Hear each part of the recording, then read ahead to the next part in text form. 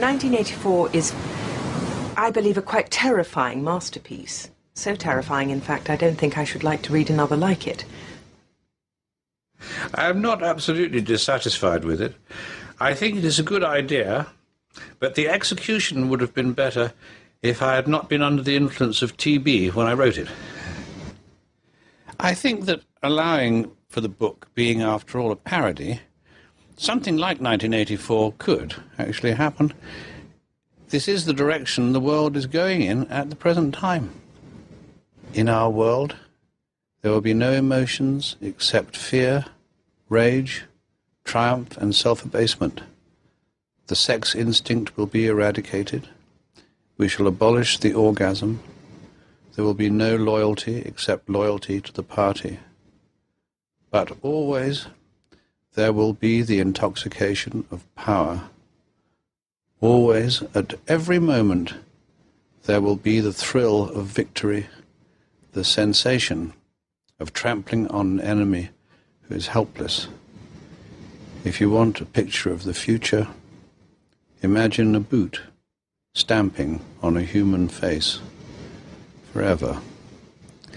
The moral to be drawn from this dangerous nightmare situation is a simple one.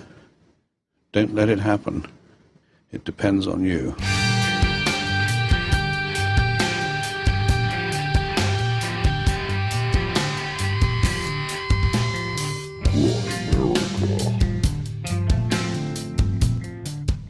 Suppose Google really puts into effect this Ministry of Truth, and now it's ranking websites according to their version of the degree of true facts in the articles on a particular website.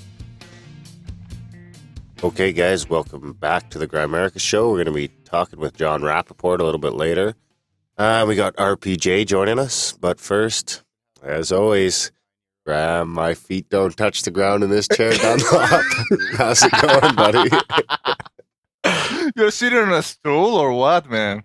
Oh, I shouldn't have divulged my innermost secrets earlier tonight to Darren. Yeah, no, I'm good considering my legs are numb because my feet don't hit the ground. I'm in a high chair. So, and we've got Red Pill Junkie here, and we're excited to be here. We've got Jon Rappaport coming up, and he's got his website, nomorefakenews.com, and I've heard him on lots of shows before. And of course, we get into the vaccine thing. That seems to be his latest thing, and Darren and his wife have been interested in that. And somebody was challenging me a little bit on vaccines the other day, and I had a hard time going as far as Jon goes on this. That's pretty interesting. Mm. It seems like there's actually the lady cutting my hair, and the two interesting topics seem to be like the big hot button issues about science and skepticism is like vaccines and climate change. Think so? Yeah.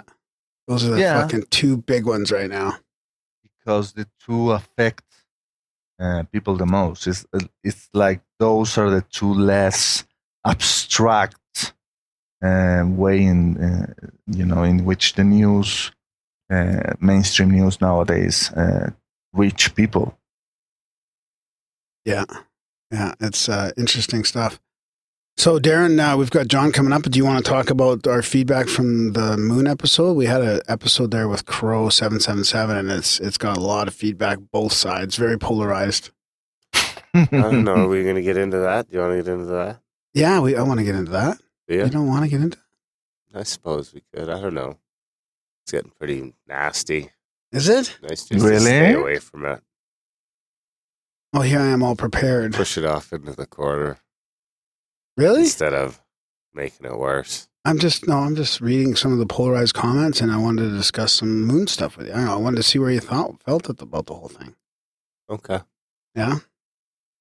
So I'll start with the negative feedback. Okay. Hello, Grimerica crew. I've been listening to the past few months and really like your show, but I have to ask, why the hell are you giving airtime to this Crow 777 joker? I listened to him on both episodes of the Higher Side Chats and can honestly say they're the worst podcasts I've ever listened to. And this is coming from, who is it?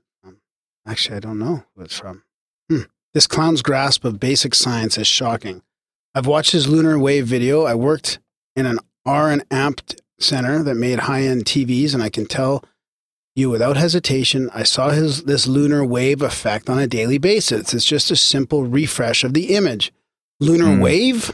For fuck's sakes, and the videos of the ship blasting its rockets are even worse. Please don't ruin your podcast by giving oxygen thieves like him any more airtime. That's kind of mean. Yeah, that's a little mean. We don't like to be that mean in Grimerica. And then on the other side of it, we got some feedback from Akka. Gentlemen, you know that I have the greatest respect for you. I can tell you the subject matter is new and a little tough for you. Certainly the rock-bottom seriousness and inherent responsibility this reality engenders is harder to chew than the usual forbidden history and alternative science. However, I want to urge you to keep digging along these lines, despite the difficulty it poses to your world views. On Earth, we are no doubt witnessing the truth's last stand, at least in terms of the mainstream of humanity having access to the virtue of the actuality. If those of us whom recognize the deception all around us fail to educate and wake up our brothers and sisters, in the near future, everything of true value will be lost. You have the choice of how to proceed in this context, and what you will choose to do with the influence you have cultured. When I am on my deathbed, I want to feel that I tried to make a difference with the time I had. I hope you will join me in sharing that sentiment. So that's just an example of the way this has created a huge polarization. A lot of people saying, hey, he's on to something, and a lot of people just completely blasting him. I'm going to reserve my comments until Reds listen to the episode and revisit it on a future date. Thanks. Well, why are we even talking about it now? Well, I don't know. It's going to be kind of, or I don't know. I haven't listened to it, please bear with me, guys. I listen to a ton of podcasts. Not that I'm saying that the Grimerica is in my lower list. On the bottom of the list. It seems like it, though. Hey, what's that? That's been out a week maybe already. This is Red's last show. Here comes the ambulance. No, it's not. Guys. I'm actually listened to the one about mindfulness. I think yesterday or the day before. So please, I'm about to listen to this episode about the lunar wave. Some of the things that I have listened so far are giving me pause, but I will try my best to be open-minded and without judgment while I listen to it. Okay. My thing is, if you don't mind me commenting now, Darren, sure. is if he goes a little extreme in his conspiracy about the whole thing, then that's okay with me. Like, I don't really care where he goes with it. My thing is that what he's showing us on video is, if it's real, which right now I don't think he's faking anything. It's interesting, and it deserves investigation, and it's happening, and multiple people are videotaping this, and he's got some other interesting shit. So I don't really care where he goes with it. I think it's interesting, and it deserves some. What if he's not faking it but misinterpreting it?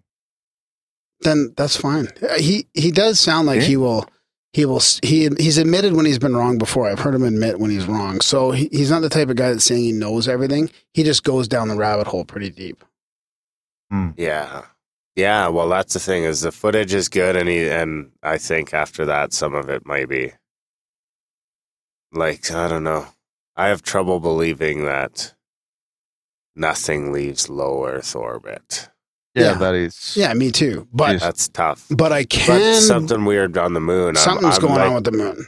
The black box thing and all that shit, like that shit all sounds perfectly reasonable to me. You know what I mean? Yeah. It's just going that step further to say that nothing's been out of Earth and all the images from NASA are fake or whatever. Yeah, that's getting a bit much.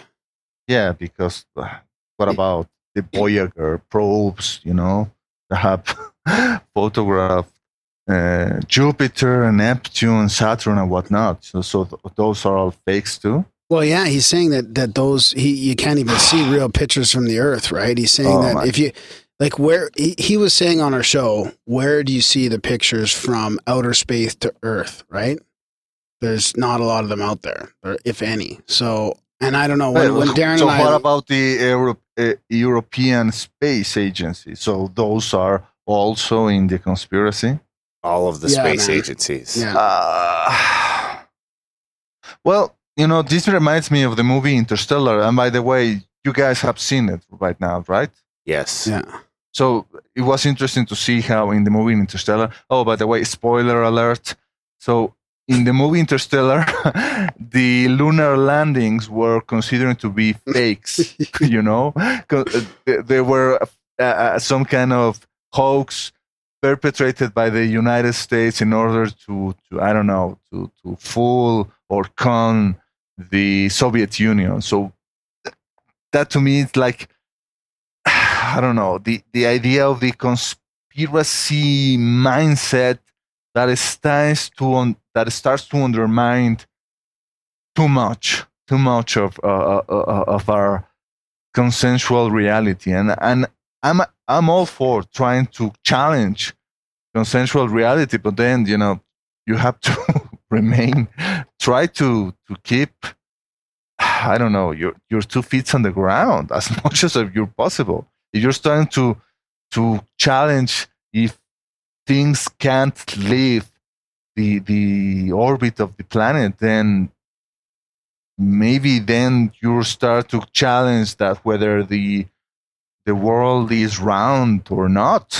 Well, and then that's the thing. That's the thing is I think that's where that goes. That's because then it gets into the moon being then it gets into the moon being closer and so then and you know what's funny is I can see exactly where Greg went down the rabbit hole because his next episode was a flat Earth guy. Greg from the Higher Side Chats.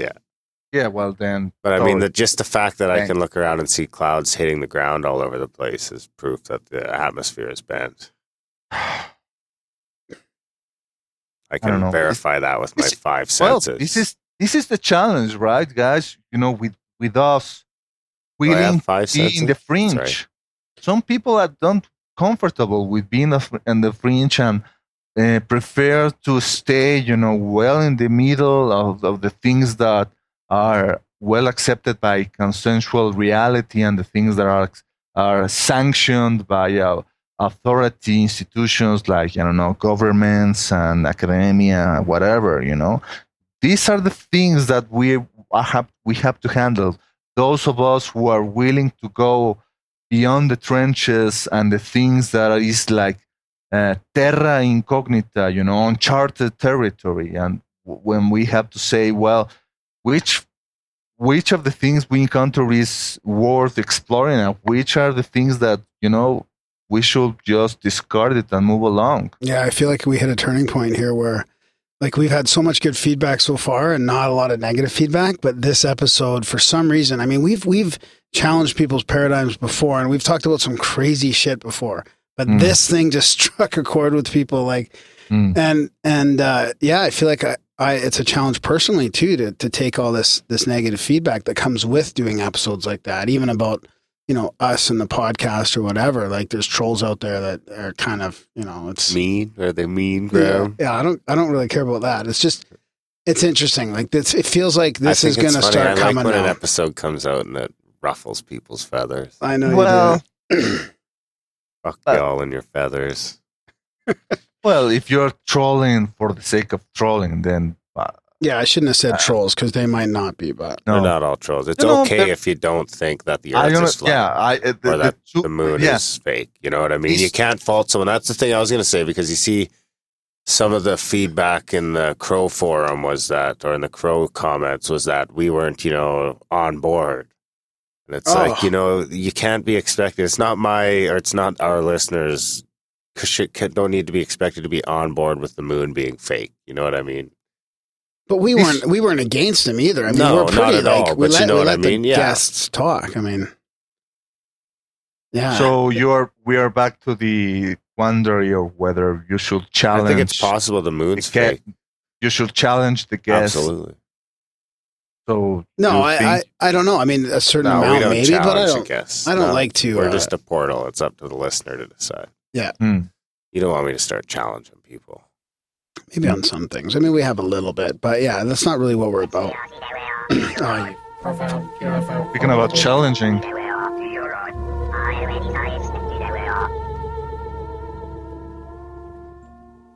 Well, yeah, you finally fucking caught me off guard. Excuse my language. Because I had one in my phone off the usual, my usual format here. All right, so this is the weekly UFO quote, and he interrupted my segment because I still had something to read about the moon. Oops. Jesus. I have said in passing there is information about UFOs in Cablegate. And that is true, but these are only small passing references. Most of the material concerns UFO cults and their behavior in recruiting people. For instance, there is quite a large cable which we'll try and release in the next few days concerning the Raelians, a UFO cult which has a strong presence in Canada and was of concern to the U.S. ambassador in Canada. And that's from Julian Assange. Oh, Julian Assange. So cable would be a stretch of documents, I guess. Yeah, cable, the Cablegate, the cable thing. Then he released all those cables, right? I guess a cable would be a stretch of documents, yeah. So you really think that the Canadian government is worried about the Raelians? No, the U.S. ambassador is worried about and worried about Canada jump. Like, do you remember when we had her on from the Raelians? Yeah. They were actually about to get approval to fucking make a UFO landing pad, and I bet you that U.S. ambassador put his fucking... Oh, the ambassador was the one. Yeah, he kiboshed the whole thing, I bet. Yeah, sure. Son of a bitch. Obviously, you didn't listen to the show. He wouldn't have he wouldn't have kiboshed it. Well, do you want to do your last moon feedback? Sure, man. Thanks. Yeah.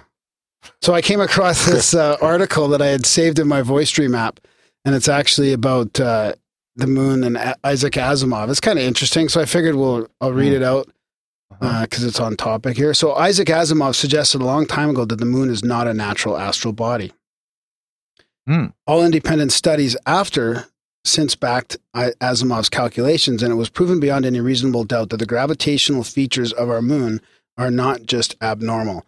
They are the exact numbers required so that the moon does not escape from Earth's gravity and be pulled towards the sun, as it should be, according to the law of universal gravitation.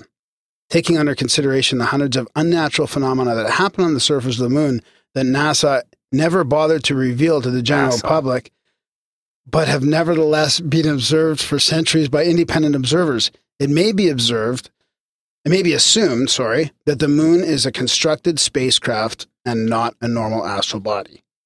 To mention but a few of these observations, the moon is older than the Earth. Carbon dating shows the Earth at 4.6 billion years and the moon at 5.3.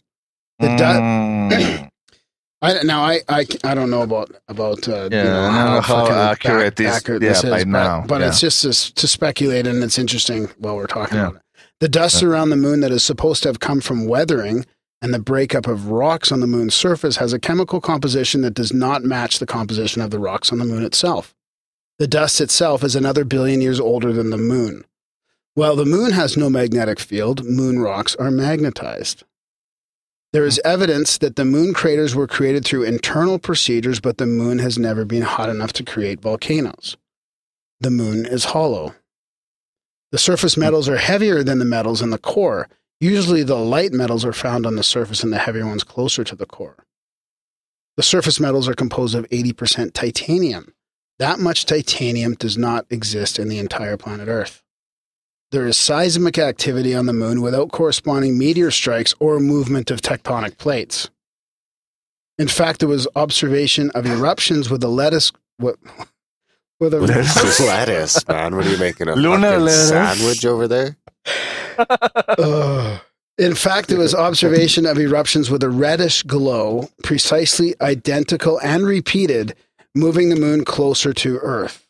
Nikolai Kozyrev in 1958, the Lowell Observatory in 1963. Does this look like thruster firing to anyone? Related, who parked the moon in perfect circular orbit around the Earth? Yeah, the above, along with the myriads of other instances, seem to indicate that the moon has been placed in Earth's orbit not by an act of random chance, or nature, or a result of the application of any laws of astrophysics. A theory that the moon was placed there as a shield for the Earth from meteorites has been depicted. Let's accept this as a fact. By whom? By God? A weird space warp incident? Let's not focus in the shield part. Let's focus on it was placed there fact. What the fuck did you just say? Let's not focus on the shield, like that it was placed there as a shield. Let's focus on that it was placed there fact. So the theory, a long time ago, that's what I say. Yeah. So the theory accepts that someone placed the moon where it is, making the debate focus on the purpose.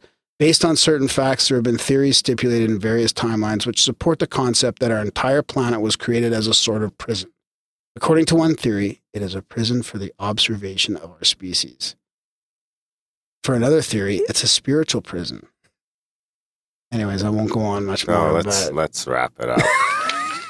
But that's some pretty interesting stuff to think about. Listen to your fucking paper crackling over there. Like, this is a problem.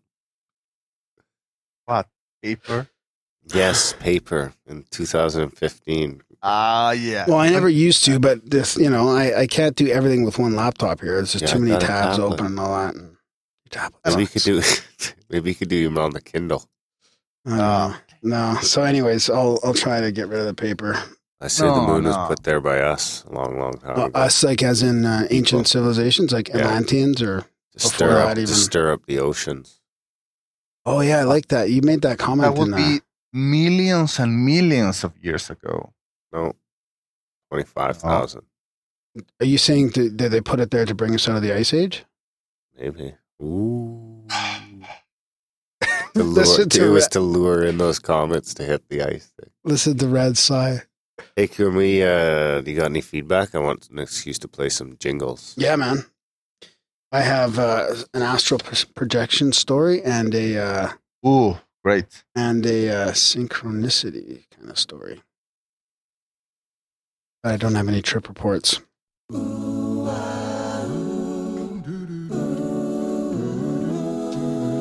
Synchronicity, it's time for another. So this is from Alan. I hope you enjoy this as much as I enjoy your show. It happened this morning.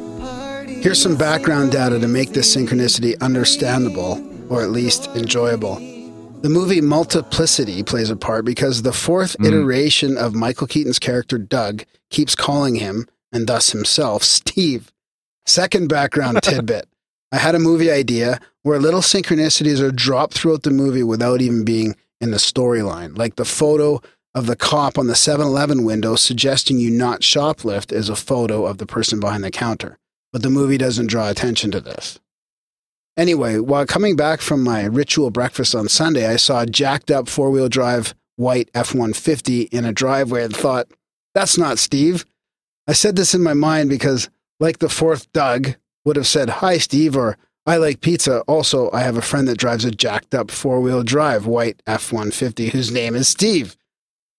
So these two data points, the Multiplicity Steve and the F-150 Steve, click together to give me this idea. A third character in my synchronicity movie that tags along with the main characters and says, and only says, that's not Steve, every now and then out of the blue at various things or situations.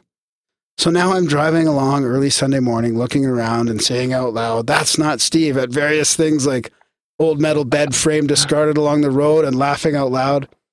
After about a mile of this, I see a white truck coming the other way, and before I could say, that's not Steve, there's my friend Steve. Oh, I like it. And it reminds me of that time. Do you remember that story when I told you about me and my buddy driving by a guy and saying, hey, that looks like so-and-so, and then the next car comes by and it is so-and-so. We both fucking flipped out. Nobody wants to hear it. No, I don't. Was that, am I supposed to rate that? I can't rate that. Why not? Well, he just said he was driving all over town saying that's not Steve. And then Steve pulled up. How big's the town? How big is this town? Nice, Red. Red's on board. It's a 4. No. That's terrible. It's a 5.5. It's kind of a ripple 2. stick in a way. It's kind of a ripple stick more than a synchronicity. Oh, we need a ripple stick Yeah, but jingle. it's a ripple stick, but you're just throwing rocks in the water all over the place. For the record, I really like that movie, Multiplicity, with Michael Keaton. Quit I don't think flipping the paper. I don't think I've seen it, actually. Oh, you should really see it. Okay. Well, I'm going to play the jingles anyway. Well, I've got an astral travel jangle. Didn't you get an OBE one? Yeah, this one's Well, that's the lucid same dreaming thing. one kind of works for all sorts of stuff. Okay. Okay. Is it real or a dream? What does that even mean? Oh, Yeah. so ominous. I like it, buddy. So this is from Donnie Zed or Donnie Z. Donnie Z. So as I said, I have a pretty crazy astral projection story that happened to me a couple years back. I've always had the ability to lucid dream and the ability to control almost all my dreams. I never knew about astral projection though until hearing it about on Coast to Coast and doing some research into it. Hearing it about? Yeah. One night I remember laying in bed with my dog and my girlfriend. The next thing I know, I'm standing in front of my open fridge. No idea how I got there or why. I shut the door and walk back to my room. All a matter of like 50 to 60 feet. I get back to my room. There I am laying in bed. I remember, fuck, I died. And feeling bad for my chick. I leaned up against the door and I swung it a little, waking my dog and looking over. He looked confused as he looked at me in the door. Then me in the bed. I see what's going on here. My dog is very trained, so thinking I was dead, I decided to call him over. He looked at the doorway, then back at me in the bed, and then to the door. I called him a second time, and he got up and jumped off the bed and came over to me. I told him to heel, which puts him on my left-hand side, facing the same direction as me. Then told him to sit and stay. I walked over the bed where I was laying.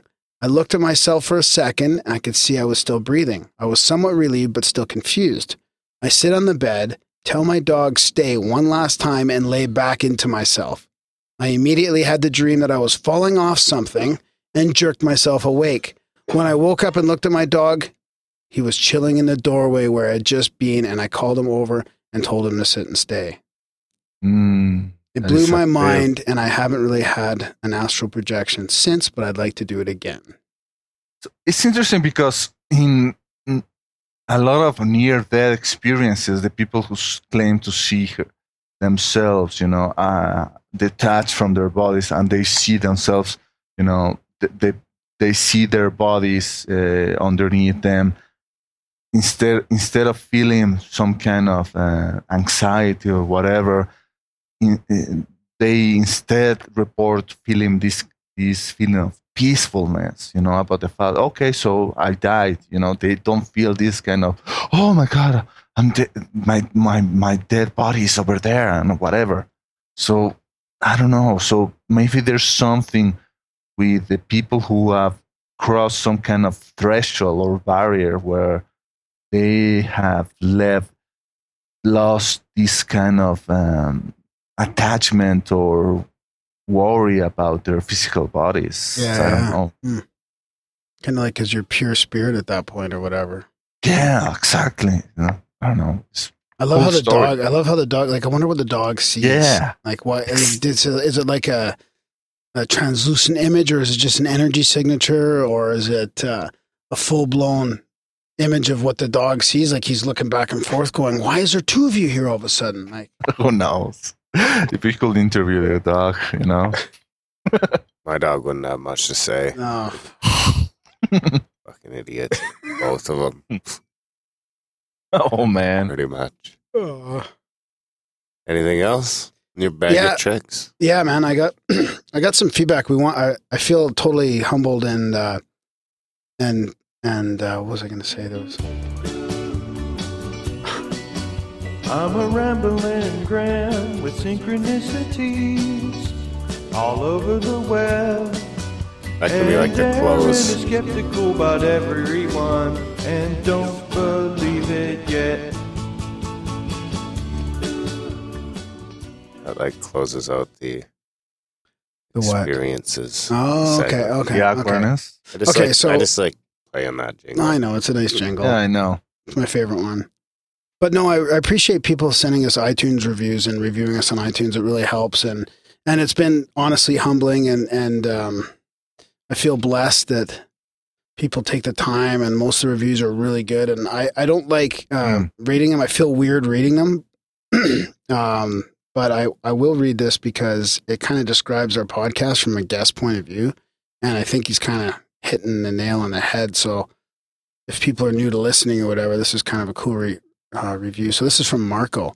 He says, best podcast ever. In the 3 weeks since I've stumbled across this podcast on Twitter, it has become my absolute favorite. In a world where snark and jockeying for attention have become the name of the game, it is so refreshing to discover sincere, intelligent hosts like Graham Dunlop and Darren Grimes. These two let their guests navigate the conversation, remaining steadfastly objective and allowing the listener the freedom to reserve judgment for themselves. It's honestly liberating to not be preached at and told what you should be thinking at every turn. The hosts balance one another brilliantly. Darren is the ever-cautious skeptic, while Graham approaches the world with wide-eyed wonder, displaying the sort of curiosity and interest most of us are shamed out of far too young. Darren's thinking Ray from Ghostbusters right now, I think. Raynus. So each episode opens with playful banter between the two, introducing the guests and reading listener submissions. While some reviewers have downed this portion, preferring to fast forward through it, I've come to really appreciate these ramblings. In them, there's a healthy amount of respect for Grimerica listeners who really drive this first leg of the journey. These boys give back to their audience in a big way, reading listener synchronicities, personal psychedelic experiences, and other interesting tidbits that find their way into Graham's spam box. That's GRAHAM at Grimerica.com for those of you who want to spam me. It's a friendly welcome to the show that feels like sitting down with a beer with the boys rather than some self-indulgent dictate. Dictant? What's more... What are you calling a dictant? Dictate. What's more, this podcast is 100% free, having adopted a value for value model. There is no charge for the content. Just click the link and listen. The boys are in this to share knowledge with their listeners, not turn a quick buck. Just another example how Grimerica gives back to its fans. Guests run the full gamut. 1 week you might tune in and be submerged into an ayahuasca healing journey, and the next week your mind will be challenged by the nuances of sacred geometry. What's more, there's a hearty helping of episodes in the archive, so if you find yourself being addicted, like me, you won't have to wait. At the close of each show, you'll be treated to more rollicking banter as Darren Graham wrap things up and prepare you for next week's adventure. Thank you both for putting on a show like this out on the internet and keeping it 100% free. So, wow. Thanks, Marco. Oh, wow. Thank you very much, sir. And speaking of that, we do accept donations gratefully, though, because it helps us pay for the bills here, because it's turning into a monthly expense that we didn't really expect. And of course, we just bought some new gear, and we want to thank people for donating and helping the show out. Hopefully the audio, I don't know if it might take a couple episodes. It looks like everything's working properly. Sure looks sexy, eh? Yeah, it's nice. Yeah. So it looks like everything's working properly. I'm not too worried about it, but it might take a couple episodes to get everything really ironed out. But in the next couple of weeks, you should really notice a difference in the audio. You say it looks sexy, but how is someone listening from his iPod will be able to see it? So maybe I could tweet a picture of Yeah, that's what you should do. There you go. So we also want to thank like Jackson for reviewing and Wemma, and there's just some people there. T-Man, LD13, Dixie, Irish Boston, Ball Doyle, Sleestack, Potts 27, Spade 23, Kerman 81, Kirkman 81, that is, Lonely Boy 16. So thanks for the reviews, guys. AZ Mountain Man, really, really appreciate it. Yippers. Do we thank some people? Yeah, man. Let's do it. Pay for our new mixer. Yeah. And just so you know, we're not just upgrading for the hell of it. The new mixer gives us way more capabilities. Yeah, we had outgrown our other one a long time ago, really. Yeah, and it's increasing the quality, I believe. Better. Mm-hmm. So we got the line of G, Buddy Justin, Douglas C, Trevor R, our buddy John Jack C, Stephen W, Niels V, Alex DeCaris, Jeff D, Adam H, I don't know why I said his last name, whoops, Bleep, Charity C, Dave Z, William L, Kurt Van W, I like that one, Pat O, Daniel W, Carol B, Matt S, Joshua D, Matthew D, Mark H, Joel V, Todd JM, Larry K, Jason M, Anthony V, Nikki B, Lane G, Greg D, Leon L, Victor L, David B, Take Back the Farm, Mike O, Paul N, Daniel W, did I already say those? Eric L, Darren P, Thomas B, Mark D, George C, Scott. What? I was laughing because George C's last name kind of almost looks like what was George's last name from Seinfeld? Costanza, yeah, it looks like it's like close to that. Maybe he's tame. Nikki B, Patricia L, Ryan S, our buddy Ryan S from Winnipeg. Yeah, I think we owe him a shirt. Bigger shirt. Yeah. He's got to send the smaller one back though. Just kidding, buddy. You can keep it. I think that's and Gary K, and Brad W, and Justin E, Thomas S. Wow, thanks everybody for contributing. That was 2 months worth because we were behind. Yeah, we've been meaning to read that out, and for a while now. We might do that weekly. I'm not sure yet, or monthly. Yeah. But we want to thank you, and also just about the emails and stuff. We always and Wayne, of course, and Wayne, yeah, Wayne Darnell, new website. Thank you so much. Looks good. It's still on a couple tweaks to iron out, but it looks great. Works great on mobile. Too. It's so much smoother. Yes, it does. And that's kind of how our value for value model works around here. Yeah, and everything's free. And I just want to say too, not only just contributing money, but like leaving reviews and emailing guest suggestions and stuff like that, or leaving a voicemail on the show. There's all different ways to contribute, but I do want to say we do read all the emails, but honestly, some of them slip through the cracks, and even like guests that email to come on, like if you're listening to and we haven't got back to you, it's just we're pretty slammed right now, and sometimes they slip through, but we do read everything. What about voicemail? Voicemail, yeah, there's a voicemail button. We never get voicemail. Well, we don't really push it. Yeah. If someone leaves a voicemail, you guys will be willing to play it on the show? Yeah. Oh, yeah, for sure. We only ever got one from Buddy Con. Okay, guys. Con so in Australia. Know it. You guys want to leave a voicemail, so maybe it will be played on some episode. Yeah, if you'd rather do that than send an email, by all means. Yeah. And we've got lots of episodes booked coming up. We've got check out the backstage too for our live show, like chat. But it's at different times. It could be like late at night. It could be in the evening. On the weekend, we shoot for Tuesdays, but we do have a full April booked. Right, Darren will be every week. We'll be sending out an episode. We have Atomic Rod Adams coming up. We have the ganja drug kingpin coming up. And another guy named Garnet. Yeah, that's on the 16th. Yeah. We're on at the 16th, the 21st, and 16th, 21st, and 28th are our next recordings, but we'll be releasing an episode pretty much every Friday, as usual. Hopefully one of us won't be sick. It seems like one of us has been sick for like a month now. Yeah. I know I'm getting sick of it. Sick of being sick? I need a drum roll. Mm-hmm. I thought you had one there. I do, but it doesn't have like the...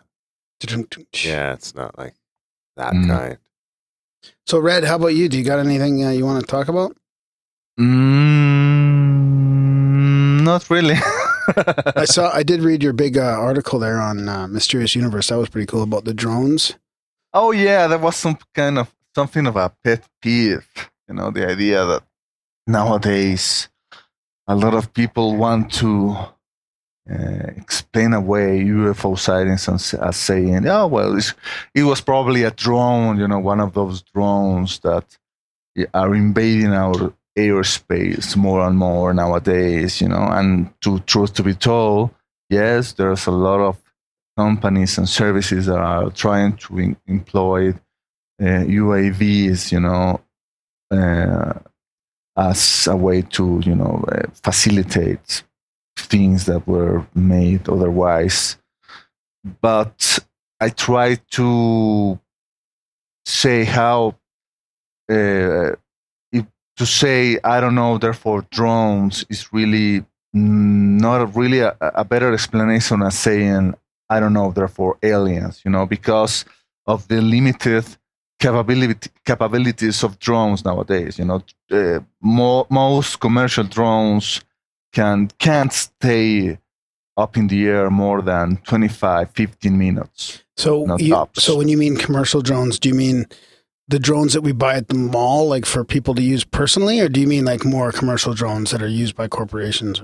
Well, commercial drones, but I'm saying the drones that are used by maybe television crews, or maybe independent filmmakers, or maybe used for some kind of survey for kind of agricultural data or whatever. And those can only stay up that long too?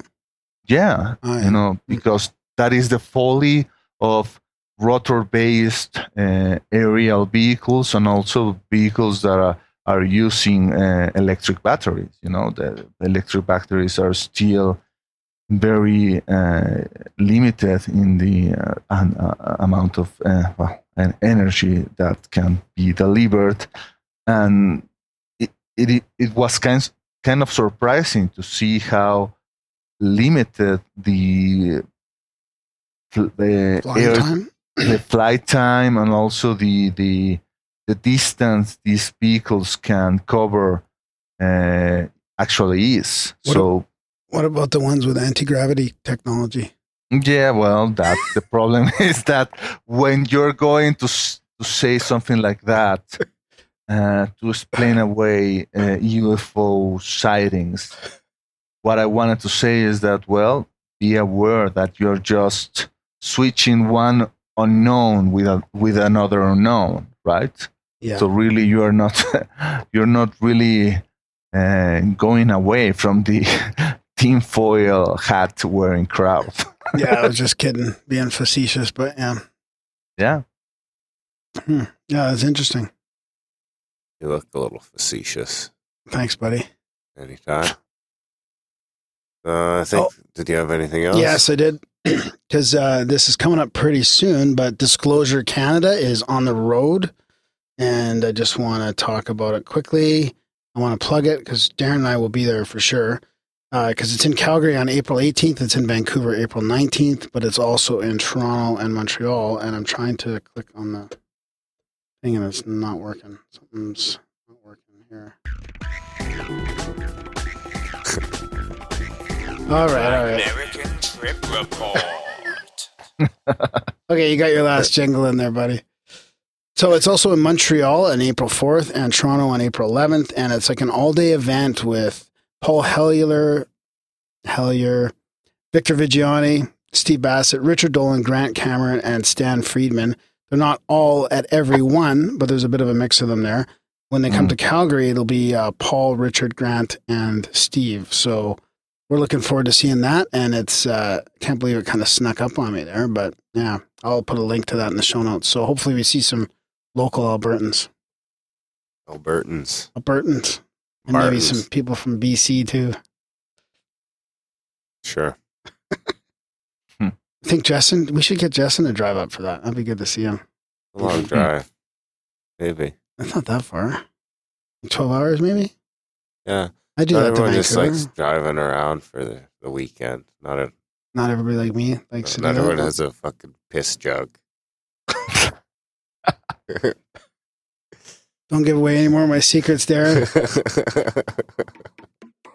All right, Red. Well, thanks for joining us again. I think that's about it. Hey, Darren, we're going to get into our chat with Jon Rappaport. Yeah, this is a good one. You guys should enjoy it. Thanks to John for coming on the show. Once again, hit up the website, grimerica.ca/support. Spam Graham. I guess we could do all this shit in the outro. Enjoy the interview. You guys.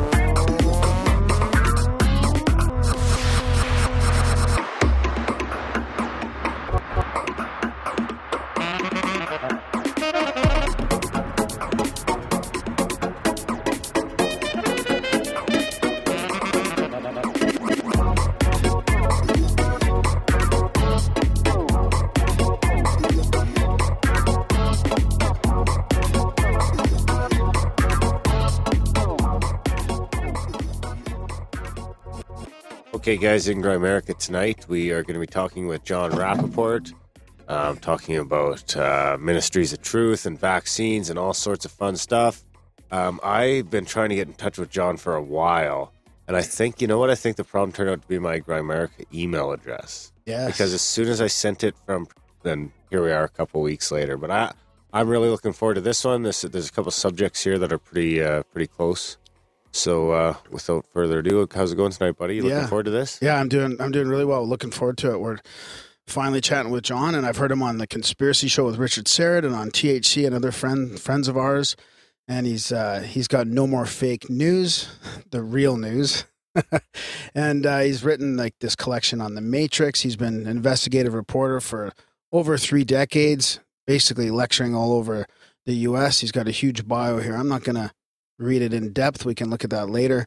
We'll just chat with him about it, and we'll get his take on deep politics, conspiracies, alternative health, like Darren mentioned, definitely vaccines and Google's Ministry of Truth. So we're happy to have you here, Jon. Welcome to the Grimerica Show. Great to be here. Thanks. So I guess I just kind of wanted to start with you're probably working on all kinds of stuff. So I just thought I'd ask you what's new. Like, what are you working on these days? Well, I keep on finding out more about vaccines, of course, so I'm making some notes on that. But we're seeing a major push, the biggest push, I guess I could say, in my lifetime, toward mandatory vaccination and getting everybody lined up to take shots and more shots and more shots. And it's obviously a pre-planned propaganda campaign. This is not just something spur of the moment. We've got bills introduced in a number of state legislatures in America that would outlaw previously allowed exemptions to vaccines and would basically nail everybody down. And then, of course, you've got the surveillance state coming in behind that to keep records and check up on everybody. And, medical police state actions is what we're looking at here. Yeah, that's scary. I appreciate you just getting into like what's new, because things seem to move so fast nowadays in the world. And somebody like yourself who has, you're kind of got your finger on the pulse of some of the bigger issues that we're facing here. So that's pretty scary. The medical, like I heard you and Greg on the Higher Side Chats talking about, and I hadn't really thought of it like that before, but what a way or what a industry to use to put their thumb on us or control us a little bit more. I mean, I don't want to sound too conspiratorial right off the bat, but through the medical system, all the pharmaceuticals and all the prescriptions and now all the mandatory vaccines, like basically forcing us to be following the rules. Well, I predicted this when Obamacare was still being debated in Congress as to whether or not it would pass.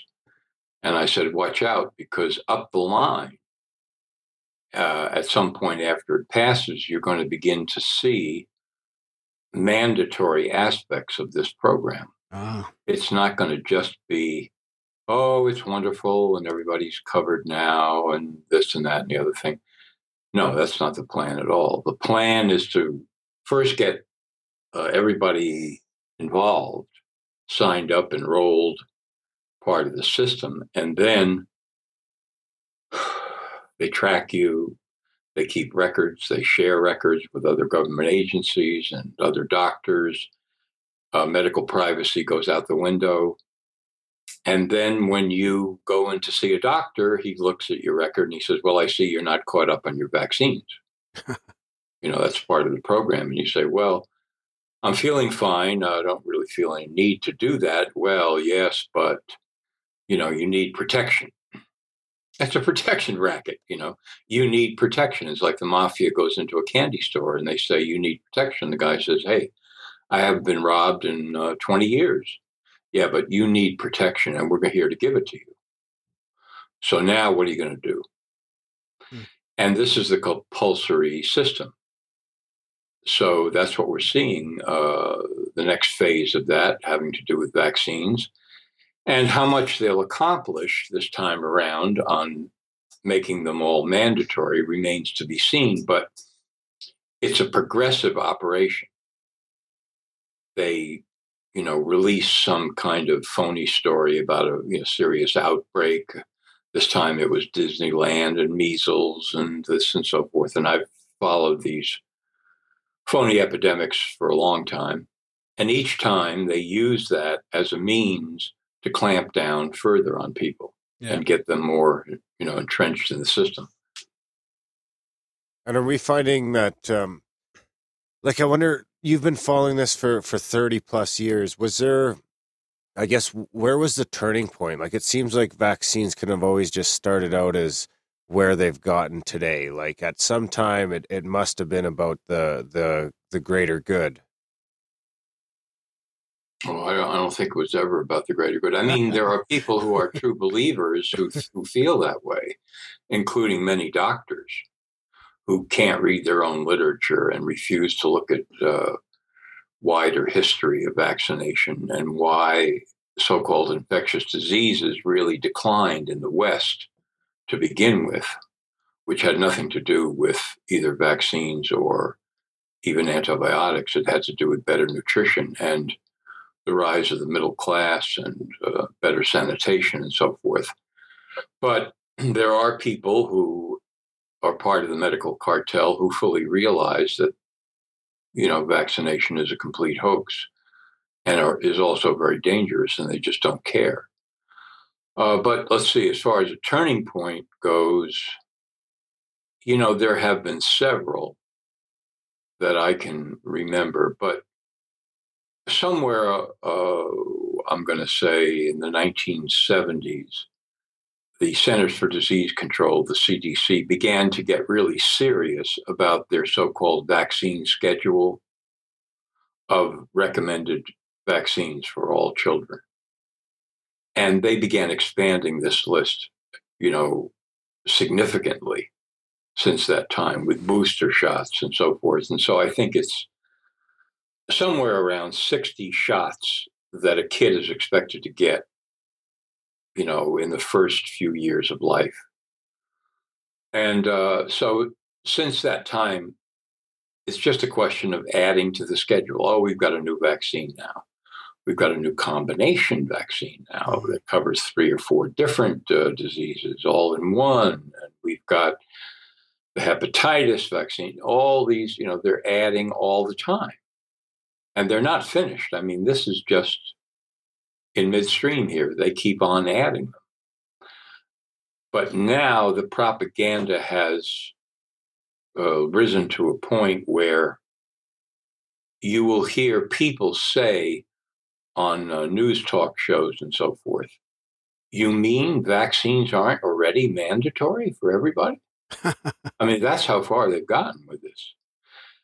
So it's really it's a growing part of the population, but it's still not big enough that realizes what's really going on here. Yeah, it seems like they have the public still, under control. I mean, I heard somebody in the UK talking about a study that came out about the flu vaccine there. That I think it was last year's flu vaccine or something. You'll probably know this more than I do about.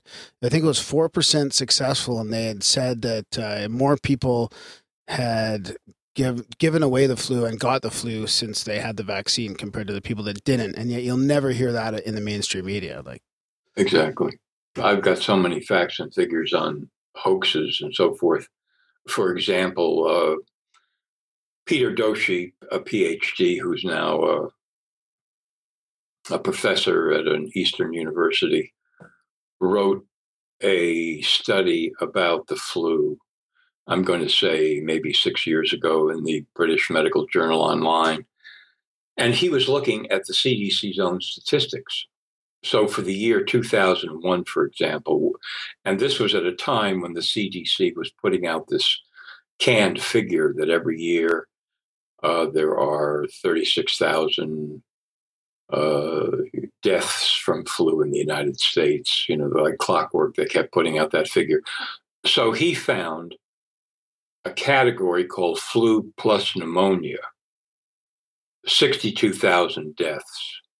But when you separated the flu from the pneumonia, you got something like, I'm going to say, 1,500 flu deaths for the whole year. And then when you actually began to break down the number of those flu deaths where the flu virus was positively identified in the patient, it turned out to be 18 cases. So, I mean, this is stuff that people don't even believe. They say that's impossible. But there you have it. And just to give you another one, in the fall of 2009, Cheryl Atkinson, who was working at the time at CBS as their star investigative reporter, wrote a piece for a CBS website that stated that the CDC, which is responsible for counting all cases of diseases in the United States, had stopped counting swine flu cases in America in July of 2009, which she thought was very strange. And she started investigating and found out the reason. And the reason was that the overwhelming number of blood samples from these patients, likely swine flu patients that had been sent to labs, came back with no sign of swine flu or any kind of flu. So this was an incredible embarrassment to the CDC. They couldn't admit this. So they just stopped counting. And they said there are, at that time, I think they were saying something like 10,000 cases of swine flu in the US. And they said, and the number is increasing and so on and so forth. So 2-3 weeks after Cheryl Atkinson writes this explosive report at CBS News, the CDC announces their estimate of the number of swine flu cases in America is 22 million. 22 almost 10%. Million. Yeah, exactly. When in fact, they had no evidence, virtually no evidence for any swine flu in America, which is why they stopped counting cases. Because in order to say somebody has swine flu, you run a diagnostic test. You send a blood sample to a lab, and all the blood samples, or the overwhelming number of them, came back with no sign of swine flu or any kind of swine flu. So on that basis, the CDC said there's 22 million cases of swine flu in America. And there's even more to the story because Cheryl, I interviewed her, published the interview at the time. She was trying to get her story onto the CBS Evening News television. Up to that time, it just appeared on the website. And she had an editor behind her who said, this is really an original story. It's a great story, and we want to get it on the news. And all of a sudden, this wall went up. And no matter what they did, they could not get the story on the news. And she was shut down at CBS from reporting further on this story because that was just the beginning of the story. The second story would have been, how the hell did the CDC allow this to happen? Why are they lying? Who at the CDC is lying? And, go from there. Shut down completely. Can you give us an idea of how that wall, like that whole shutting down process would work? Well, normally it works because the reporter knows not to report on a certain story. But when the reporter crosses the line and has an editor behind her, then you're now talking about the top editors in this case, at CBS News.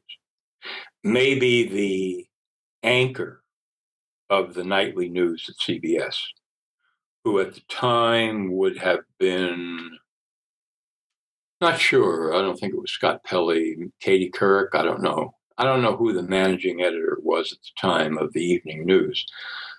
And even from the executive suite, way above the editors, the word could have come down. Stop the story. This is bad reporting, or this isn't a story for us, or we don't want to cover this, or whatever the reason given. And the word would have come down in that case from a senior executive at CBS to a senior editor at CBS News, down to another editor, down to Cheryl. And nobody would really know why or how it was shut down, least of all her, the reporter. But I also have to say that Sumner Redstone, who at the time was the chairman of Viacom that owned CBS, he has donated significant amounts of money to foundations that are very involved with vaccination. So it could have even come from him. Yeah. Some friend of his could have called him up and said, "Hey, Sumner, you see what's happening here? What are you doing over there at CBS? You people have gone crazy. You're making out the CDC to be a Mickey Mouse operation that's covering things up, and it's scaring people away from getting vaccinated." That's a familiar reason for not covering these stories. Well, from time to time, untoward things happen, but if we publicize this sort of thing, then all kinds of people are going to jump on the bandwagon, and people are going to get scared of getting vaccinated or think they don't need to. And that's going to be counterproductive to the whole medical operation. And more people are going to get sick in the long run. So let's cover this up for the greater good. That's a familiar tune. So this is obviously indicative of what's going on. That's probably one really good example of something that happens regularly whenever, anything against the mainstream paradigm comes up. And it's just frustrating because you have the scientific community, like the mainstream scientific and academic community, and most of the public just saying, just listening to this garbage over and over without even questioning it. Yeah. So what's the next step for us then? Well, from my perspective, let me just say, my only problem is getting people who read my articles to believe that the scandals that I'm uncovering, a couple of which I just related to you, are even possible, because it seems so staggering that this could happen, this kind of thing. Virtually no confirmed cases of swine flu turn into 22 million cases. That's for a lot of people, they just can't compute that. They say, why? No, this couldn't be. That would just be too crazy to believe. See, I'll give you another example. July 26, 2000, Journal of the American Medical Association. The author is Dr. Barbara Starfield, who at the time was a revered public health expert at the Johns Hopkins School of Public Health. So everybody's credentials up and down the line are completely mainstream, meticulous, whatever.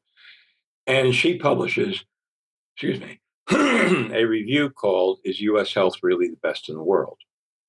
And her conclusion is every year in the United States, the medical system kills 225,000 people. That means per decade, 2.25 million deaths. Does that include prescription drugs? Oh, yeah. She breaks it down. 106,000 per year deaths from correctly prescribed pharmaceutical drugs, and 119,000 people who are killed through mistreatment or errors in hospitals. You add those two together, you get 225,000 people. In fact, you can go to a web page if you go on a search engine like Google and just Google FDA, why learn about adverse drug effects? And you'll see that the FDA admits in bold capital letters that 100,000 people per year die from prescription drugs. Well, the only thing missing from that is the FDA taking any responsibility, because they are the one agency in the government that is tasked with approving all medical drugs as safe and effective before they're released for public use. So this is known, that the medical system... It even says over 2 million adverse drug reactions yearly. That's right. And that's serious reactions we're talking about, not including the deaths, the 100,000 deaths. That's like 1 in 200 people or so, or 1 in 250 people is affected negatively by prescription drugs. Right. There you go. So that now doesn't even include the like street junkies. No, that are selling prescription drugs, and, because they do. We're talking about medical drugs here. Okay, so start thinking about this. From the deaths, the 225,000 a year, and from the 2.1 million severe adverse reactions to drugs, and from the maiming and that happens in hospitals where the people don't die, but they're severely injured and so forth. Now look at their families, their friends, their co-workers, their relatives, all the turmoil and the angst and the suffering and the confusion that surround each one of these people. That totally sucks in everybody else, because what else is going to happen? My uncle, Bob, my favorite uncle, just died from taking a prescription drug. And here comes the funeral, and here comes all the people and the family, and my God, what happened? And the doctor's denying it, and this and that. So consider aside from the death and destruction, all the turmoil that is set up across the country among millions, untold millions of people on a continuous basis. And now you begin to see why people can't think straight, and they can't see what governments and big corporations are doing to them, and they don't understand what's going on with the country and why it's turning in a horrendously negative direction. They can't even think about these things because they're so preoccupied with what's happening on the medical front. Yeah, and then there's also the people that don't report their side effects. How many people think they don't maybe correlate their new negative effects with what they're taking? Or then there's also, not to get too out there, but the placebo, and shit, right? Too, right? Like then there's suicides. Yeah, that's probably not even included as an adverse drug reaction. Right, and neither are vaccine reactions in that figure. Vaccines are not even part of that study. So so you don't think what about things like tetanus shots and things like that? Is there any good to them, or in your opinion, are these all, none of this shit is a good idea? Okay. I'm speaking as a reporter here. I just want to make this very clear. I'm not giving people medical advice. They make up their own minds. But in my view, from my experience and research and so forth, I don't believe in vaccination at all, period. Okay. I don't believe that it was ever a good thing, that it was ever necessary, that it was ever safe, that was ever effective at doing what it's supposed to be doing. And that what people really have to do in order to stay healthy is build up their own immune system. And that is not a job that has anything to do with the medical cartel. That's a non-medical process.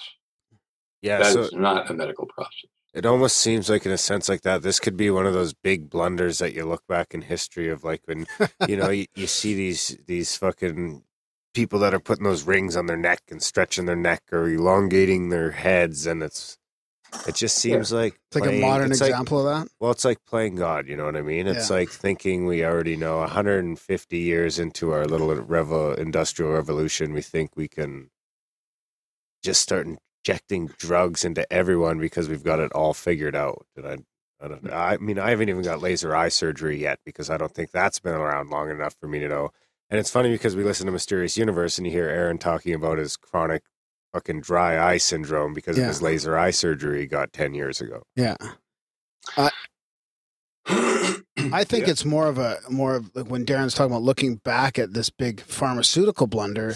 I mean, how many other blunders are tied to the same corruption at the highest level? Like, I think that's what's going to come out, Darren. It'll be like when you look back in history in 100 years from now, it'll be like the corruption was unprecedented at the turn of the 2000, the century in 2000. I mean, it'll be something like that. Because can you give us an example, John, of some of this? I read a book, or I read part of a book once, and she called the term flexions, and it's like these academias and government officials and corporate heads of corporate international corporations, floating back and forth between jobs. So, I mean, I heard you talk once about, I think people in Merck going back and forth from the government and all this high level, not only corruption, but collusion kind of. Can you talk about some of that? Sure. I've been covering, not so much recently, but back in the early fall of 2014, a CDC whistleblower named William Thompson came forward out of the blue and released a published statement through his whistleblower lawyer, Rick Morgan, stating that in 2004, he and his colleagues at the CDC basically committed fraud in a study that was designed to discover whether there was any connection between the MMR vaccine and autism.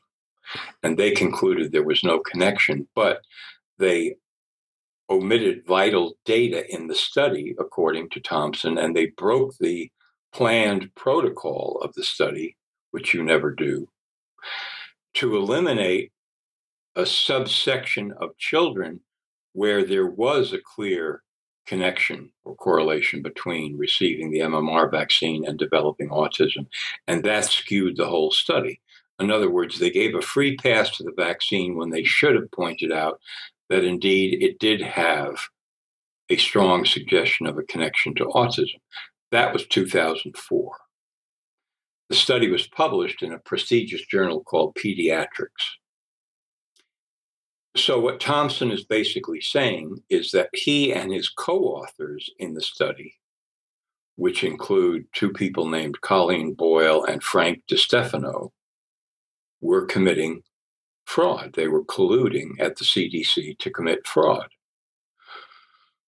Okay, at the time, the head of the CDC was Dr. Julie Gerberding.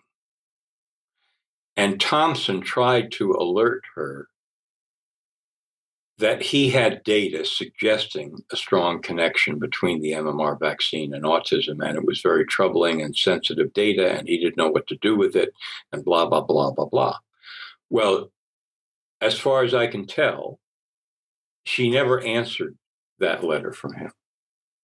And an appearance by this whistleblower Thompson at that time, in 2004, at a major conference on autism where he was going to present this data was canceled.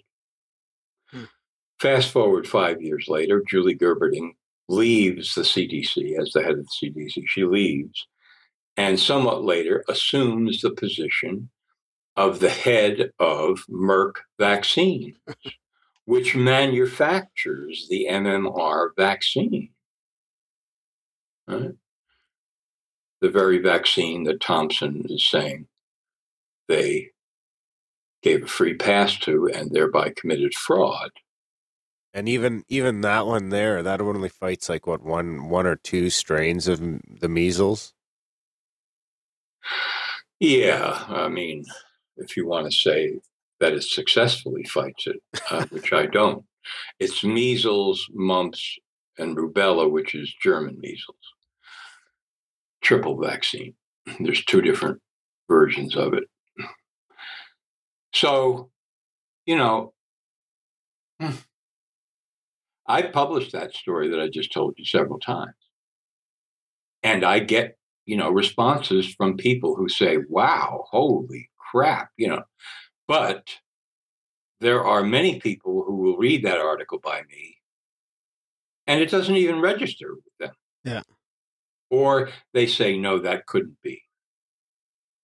Well, I can tell you that in many other areas besides medical, you get a scandal like the one I just described, and you're going to get major newspapers to start to investigate this to some degree.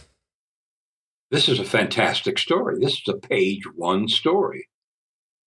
Even Drudge, who pulls in news from everywhere, a major, major story. Not a peep, not a single peep, not a single story. This is the kind of investigation, hard-hitting investigation, that newspapers were built for. Because, like at the New York Times, they've got the hounds. They've got the hounds they can let loose. They can say, okay, boys, this is why you became a journalist. So go out there and start digging and interviewing doctors and people at the CDC and public health agencies and Merck. Stir it up. Bring out the crooks. Put pressure on. We're going to keep publishing on this, and the rats will come out of the woodwork and they will begin eventually to confess. And then the story will build. They will confess they knew. They will confess that they believe ethically as doctors it was completely wrong that Julie Gerberding put the kibosh on William Thompson and then went on to assume a position at Merck in charge of MMR vaccine. They will do all kinds of things, and then we'll have new levels of the story, and we'll promote this, and we'll be putting out 2 editions a day on the street because people will want to know about this, and then we'll print some of it on our website, but the real major big stuff and the details and the scandalous confessions of major medical bureaucrats, we'll put that in the print edition. We'll sell 2 papers a day. We'll get lots of new advertisers, and we'll be back in the black again instead of in the red. But they don't do that because they're already sold out. They're part of the problem. They're linked in with the medical cartel. They are a PR arm, you might say, for the medical cartel. And I know some of these medical reporters, and I can tell you that's the case. They lie through their teeth every day, every single day. They lie, they omit the truth, they slant the truth, and they pretend that they're experts. So there is no way that these scandals are going to gain traction by waiting around for major media to cover them. And the only solution is, first of all, we need more very good investigative reporters online. There are surprising number of very good ones now. But we need more. We need more websites. We need more pressure. We need more people with eyeballs on those websites. We need the scandal to grow. Then what will happen is you'll get people, mothers against the MMR. You'll get a group of mothers that begin to hook up and link up and have meetings and so forth because they all recognize that their own kids were damaged by the MMR between 2004, when they should have known there was a connection to autism but didn't, and now 2015. And they will begin to scream bloody murder. And this will exert more and more upward pressure. And more people will disbelieve major media and desert them and let them go down the toilet where they're already heading. And then we will really enter a new era of news. What do you think about, we're still on the topic of vaccines, what do you think about, because I've heard you talk about shedding, and I've heard it around here and there, and that's something you'll never hear on the mainstream. But sure. It seems like something that can be really causing. It almost seems like sometimes the parents of unvaccinated children should be more worried. You know how they spin it off that, unvaccinated children are fucking look out. They're ruining the herd. Yeah, they're going to infect your kids, but it very well might be the other way around. Sure, because vaccinated kids can just spread that virus and other viruses to anybody. Do you think So that the like the little how that's kind of poking its head out? Do you think that's like some sort of a almost seems like it could be propaganda to scare you into, if you're on the fence about vaccines, that might be enough to push you over. Push you over into what? Getting vaccinated to protect you from the already vaccinated kids. Oh, you think of it that way? Like no, it's a complete. Yeah, I mean that's an interesting idea, but I think it's more likely that parents would just back away if they knew the truth. They wouldn't get their kids vaccinated. Yeah, that's an emerging story, and people are beginning to point that out. It's been known for a long time, this idea of shedding the virus. Kid gets vaccinated, he can spread that virus around to all sorts of people. But then in this whole concept of herd immunity, everything is upside down because one of the popular concepts of herd immunity is, well, unvaccinated kids are spreading disease everywhere, to which one could say, well, is your little kitty vaccinated? Well, of course. Then what are you worried about? He's protected, right? Oh, you don't think he really is protected? Then why did you vaccinate him in the first place?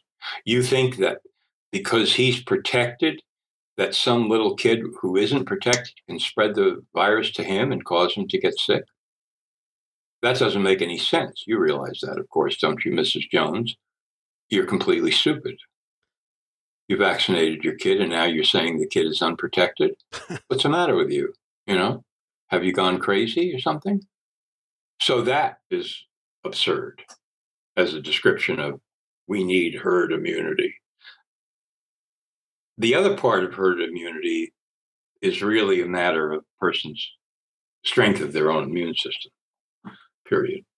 And that is, if you develop a strong immune system and you keep it healthy, then germs, which, by the way, are everywhere, there's no way to stop germs from traveling, will be warded off by your immune system because that's what the immune system is built to do, regardless, independent of vaccination. Independent of vaccination. The human race wasn't built with a vaccine deficiency that only could be supplied through a vaccination.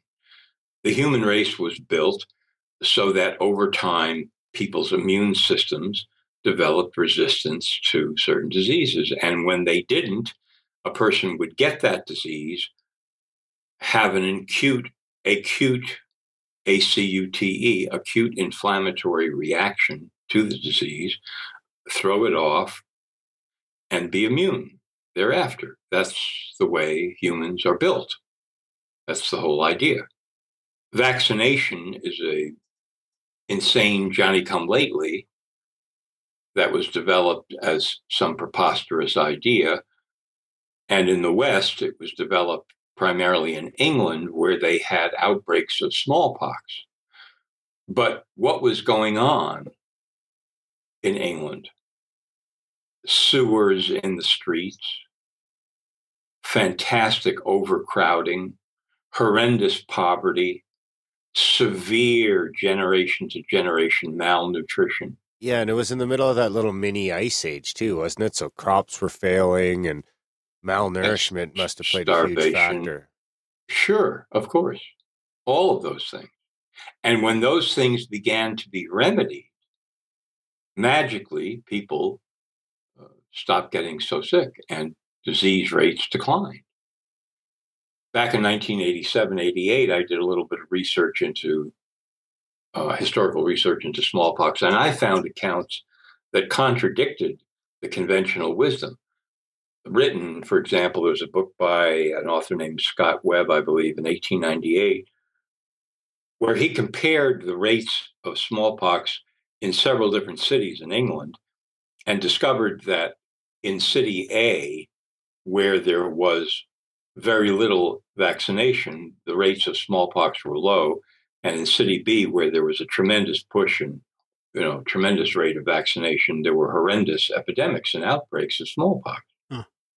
So that's not the story that comes down to us, of course. What comes down to us is that Edward Jenner was a hero in developing smallpox vaccine and saved the human race, et cetera, et cetera. But, history is always rewritten to favor the people who are in power. Yeah. That's interesting because I've always tried to keep a balanced approach on these types of things and sort of stay in the middle somewhere. So my inclination was that, okay, maybe it was good back then, kind of like Darren mentioned at the beginning, there was some sort of, purpose, a good intention and a purpose, and then it gets, corrupted. And in the end, it just gets out of control. Sometimes maybe not even through bad intention, but what I kind of hear you saying is that you don't even buy the science to begin with. You don't buy the science of herd immunity, and you don't buy the science of vaccinations even being beneficial from the start. When you get into shedding, it almost seems more dangerous, right? Because basically you're putting traces of these diseases that otherwise never would have fucking been there in the first place, right? Yeah, you're just broadcasting the disease. So why don't they just say that? Let's get vaccinated, everybody, so we can broadcast the disease over a wide area. That's what they're doing. Basically, so you're right. It's almost like a typhoid Mary, but everyone has the possibility of being one. Yeah, right. Be the first typhoid Mary on your block. Yeah, exactly. So no, I've never bought the whole idea. And as I say, correct history really reveals that the decline of these diseases in the West occurred long before widespread vaccination or the introduction of antibiotics, and they occurred. The number one reason they occurred the decline was because of improved nutrition, but also because society began to build itself up from horrendous conditions on the ground to less horrendous conditions on the ground, and then less horrendous. So people now talk about the gap between the rich and the poor. Are they kidding? Yes, of course there's a gap, especially when you look at money. But you go back in history if you want to see gaps. So-and-so is living on the hill in a very nice house, and thousands upon thousands of other people are falling in human feces in the streets. That's right out of the Monty Python, the Holy Grail. How do you know he's a king? Because he hasn't got shit all over him. Exactly. The overcrowding is horrendous. The poverty is horrendous. The working conditions in factories, horrendous. Children are working in factories, horrendous. Anything you can imagine of a horror story was the gap between the rich and the poor. Maybe we should, I feel like I should say what a typhoid Mary is. Yeah, sure. It's like she was the first asymptomatic carrier of typhoid, I think, right? So she was spreading it, but she never even knew she had it. Right. And I have never researched that story, but you never know what you might find out if you start looking below the surface on that one, because it certainly benefits promoting the fear. It's all about promoting the fear. These phony epidemics and outbreaks are all about promoting the fear and the medical solution to the fear over and over and over again. It does seem like it's part of the bigger picture. Wow, we're 45 minutes in and I feel like we're just scratching the surface. Yeah, I know. It's so fucking close to Orwellian sometimes that it's unbelievable. And that like brings us to the latest piece on one of the latest pieces on your website about Google talking about switching over to basically becoming your ministry of truth. Like sometimes it seems like someone's just bought that book and they're using it as a guide.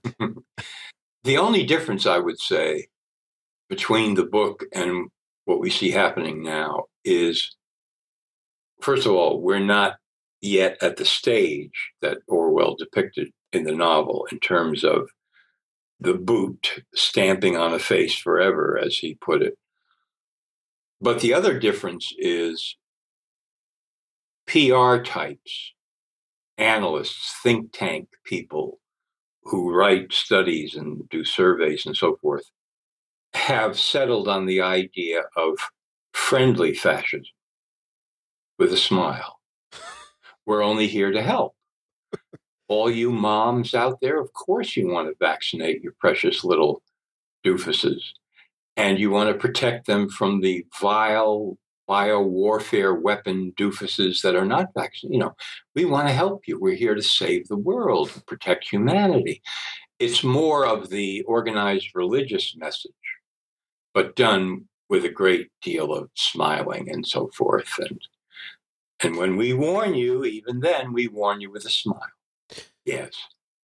So you talk about the control, and the fear factor from the beginning, and now it's the fear porn is getting even worse, I think, in the mainstream. But what I can't seem to wrap my head around even why they need to do that. Like, is it really just so people don't have the absolute freedom they would if they were feeling peaceful and all lovey-dovey? Like, why the control?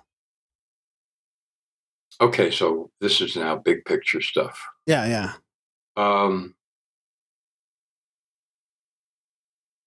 This goes back, I think, 1987, 88, again, when I was writing my first book, AIDS Inc., that I began to realize that the objective of the medical cartel, by which I mean doctors, medical societies, medical schools, pharmaceutical companies, public health agencies like the CDC, and so on and so forth, their objective is to put people into a cradle-to-grave system, medical system, even before the cradle, in the womb. Yeah.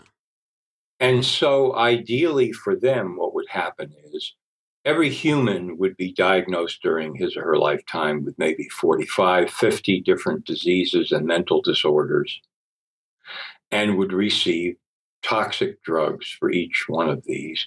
And those toxic drugs would create new symptoms that would be diagnosed as new disorders and diseases having nothing to do with the drugs. And then more toxic drugs would be supplied. And of course, the vaccinations and on and on and on and on. And you would be enrolled in that system and you would not be able to get out of it. That would be your life. Basically, life as a patient. Now, Or customer. As a customer, but you can't not be a customer. Yeah. Because under the national insurance plan, it eventually gets tighter and tighter and tighter. And within a few years, people could be faced with the prospect of paying, it would vary, but, $4 or $5 grand a year not to enroll in Obamacare. And then it even gets tighter as we go into the future because all these systems get tighter. They start off with a big shit-eating grin, and eventually it becomes mandatory. So let's take the camera back from that cradle-to-grave system. What does that give you if you are one of the top globalists in the world whose ambition is to control the entire population of the planet, politically, economically, in every possible way, so that your blueprint for world management system is going to be running a fairly docile population? The medical cartel is the best weapon you've got. The best weapon you've got. And on top of that, medical operations, by which I mean operations in the sense of, say, CIA operations, huge medical operations, have the advantage that they do not look as if they are partisan or political at all. They look merely neutral, scientific, under the banner of we're here to help you, and we have the science and the knowledge, so let us do our jobs. Doesn't look like any political party is involved or any special interest or anything of the sort. So it's perfect. And I could go further even, which would get us into a whole different territory. But just to give you a brief nutshell on this, if you look in the third world, people routinely die in the third world because of the very conditions that I described in horrible times in England. Yeah. generation to generation starvation, malnutrition, protein calorie malnutrition, absence of electrolytes, chronic diarrhea, all of the things that go along with poverty, extreme poverty. And then you've got wars, and you've got multinational corporations stealing the good farmland so people can't grow their own food. It's a takeover from the outside in collusion with local dictators. Multinational corporations want to mine the minerals. They want to set up giant GMO agricultural fields and take away the small farmer. They want to make sure that there are no horrendous revolutions that are going to go on in the meantime. This is a big, big, big operation. They want people to be dying of these conditions. The sewage runs directly into the water supply. All of the environmental conditions that produce dying and death and pain and suffering, they want these to continue because that ensures a docile population during various stages of the takeover. But they need a cover story. They can't just simply say, hey, schmuck, this is what we're doing, and nothing is going to stop us. In fact, the CIA is helping us. They are our forward wedge because we, the multinational corporations, are in bed with them. They can't do any of that. So they need one huge, fantastically successful overall cover story to explain away why people are dying all the time in the third world. And that cover story is the greatest cover story in the world, the virus. All they have to say is, it's the boo, boo, boo virus, or it's the blah, blah, blah virus, or it's the HIV virus, or it's the Ebola virus, or it's the this, or it's the that virus. And they're covered because they propagandized at the cost of billions of dollars over a very long time to get people to buy into the idea of the invisible, destructive little prick terrorist called a virus that nobody knows where it is, when it's going to strike, and then it could kill you, and all of that, see. So when they say it's blah, blah, blah virus, almost everybody automatically buys that explanation. And I've tracked this time after time, and I could give you chapter and verse on swine flu and on HIV, Ebola. That almost runs SARS. perfectly parallel with when we were talking with John Perkins about the economic part economic hitmen and things like that. Yeah. Sure. It all dovetails in together, but they need cover story. Any intelligence agency makes sure they have a good cover story.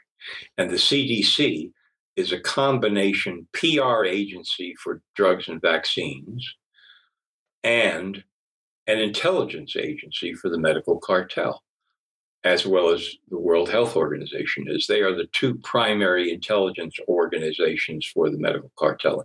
And it's their job to promote these outbreaks and epidemics and keep the virus percolating as the major cover story that people will buy into. So they can say anytime they want to, anytime they need to explain death and dying anywhere in the world, they can say, it's the virus. And everybody stands up and salutes. So why didn't they hang on to the Ebola one for a little longer? It seemed like it was such a good catch for a while. They were talking about it. Everybody's scared shitless of it. And then was it too many other good polarized stories like global warming got in the way or terrorism again? Like, was that surprising to you that the Ebola story went away so quick? No, I expected that was going to happen. In fact, I predicted it would happen. I predicted it early on. I said, at the end of this little episode, some medical bureaucrat is going to stand up and he's going to say, thanks to all the heroes that prevented the spread. And we escaped this one by the skin of our teeth. Oh, I see. If it had gone on just a little bit longer, it would have spun out of control. And then we would have had at least 1 million cases in the United States, blah, blah, blah, blah, blah. The reason that they cut it off, they so far have always cut them off. It's just standard operating procedure. They try to scare the hell out of you, and then eventually they cut it off. and they just forget about it and other stories take their place. It's because it's a progressive operation. The objective is, so far at least, I'm not saying that they couldn't try to promote this one into, a giant epidemic, a fake epidemic at some point with some virus. They could, but so far, this is a progressive op. The long game. Let's roll out a new one and let's scare people a little bit more so that they'll obey all medical orders that have to do with anything. Vaccines, drugs, diagnoses, mental disorders. It's all part of the same program, you see. It's to gain medical compliance in general for anything under the sun. If your doctor says XYZ, you salute. And you say, whatever you say, doc, give me the drugs, whatever I need, I'll do what you say. If you're going to try to enroll eventually the entire population of the planet, cradle to grave, in a toxic medical, debilitating system, which is the ultimate objective, you've always got to have something percolating to increase the willingness to comply, because the last thing you want is rebellion in the ranks. And that, in fact, is what happened during the swine flu phony epidemic, largely because of online journalism, I might add. What happened was scores of people did not buy into the idea of a threatening epidemic, and they stayed away from the vaccine in droves. And the major media were scared shitless, and the government was scared shitless because they saw what happened there, that they lost. And so they didn't want to have another episode like that. So this time with Ebola, which was really the next one in line, they were a little bit more cautious because they didn't want to overplay their hand. They didn't want to start saying there are 50,000 Ebola cases in America and it's spreading like wildfire, and then have come back at them people saying, bullshit. Yeah. I don't know anybody that's got Ebola. Or bullshit. My cousin was diagnosed with Ebola, but the reason that he was sick was because somebody gave him a statin drug. And he got terribly ill, and they said he has Ebola. He doesn't have Ebola. This thing can build, the counter can build to the point where their cover story is exposed. And they didn't want that to happen again. So this one was planned to be scarier than swine flu, but then they pulled back and pretended, it's now time to talk about the measles. 150 cases, we're all going to die, right? I mean, this is a complete absurdity. And they also tuned up the measles phony epidemic to coincide with Disneyland, because if they didn't do that, they would have had no story whatsoever. Well, the CDC is saying there's an outbreak of measles in the United States, and it's very serious this year, 100 cases. 100 cases? Who are you kidding? Who cares? Yeah. Let me read about Lady Gaga. Who cares? But if they say Disneyland, the happiest place in the world, where all the moms, the dads take their little ones, is suddenly a horror show of destruction and death. Nobody's died, but they can say that.